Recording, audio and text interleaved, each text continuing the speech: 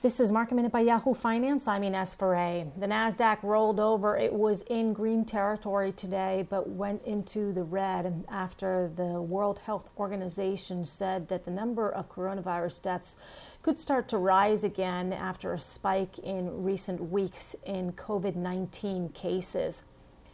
Meanwhile, taking a look at the Dow, that was down 1% today. The S&P down about 0.5%.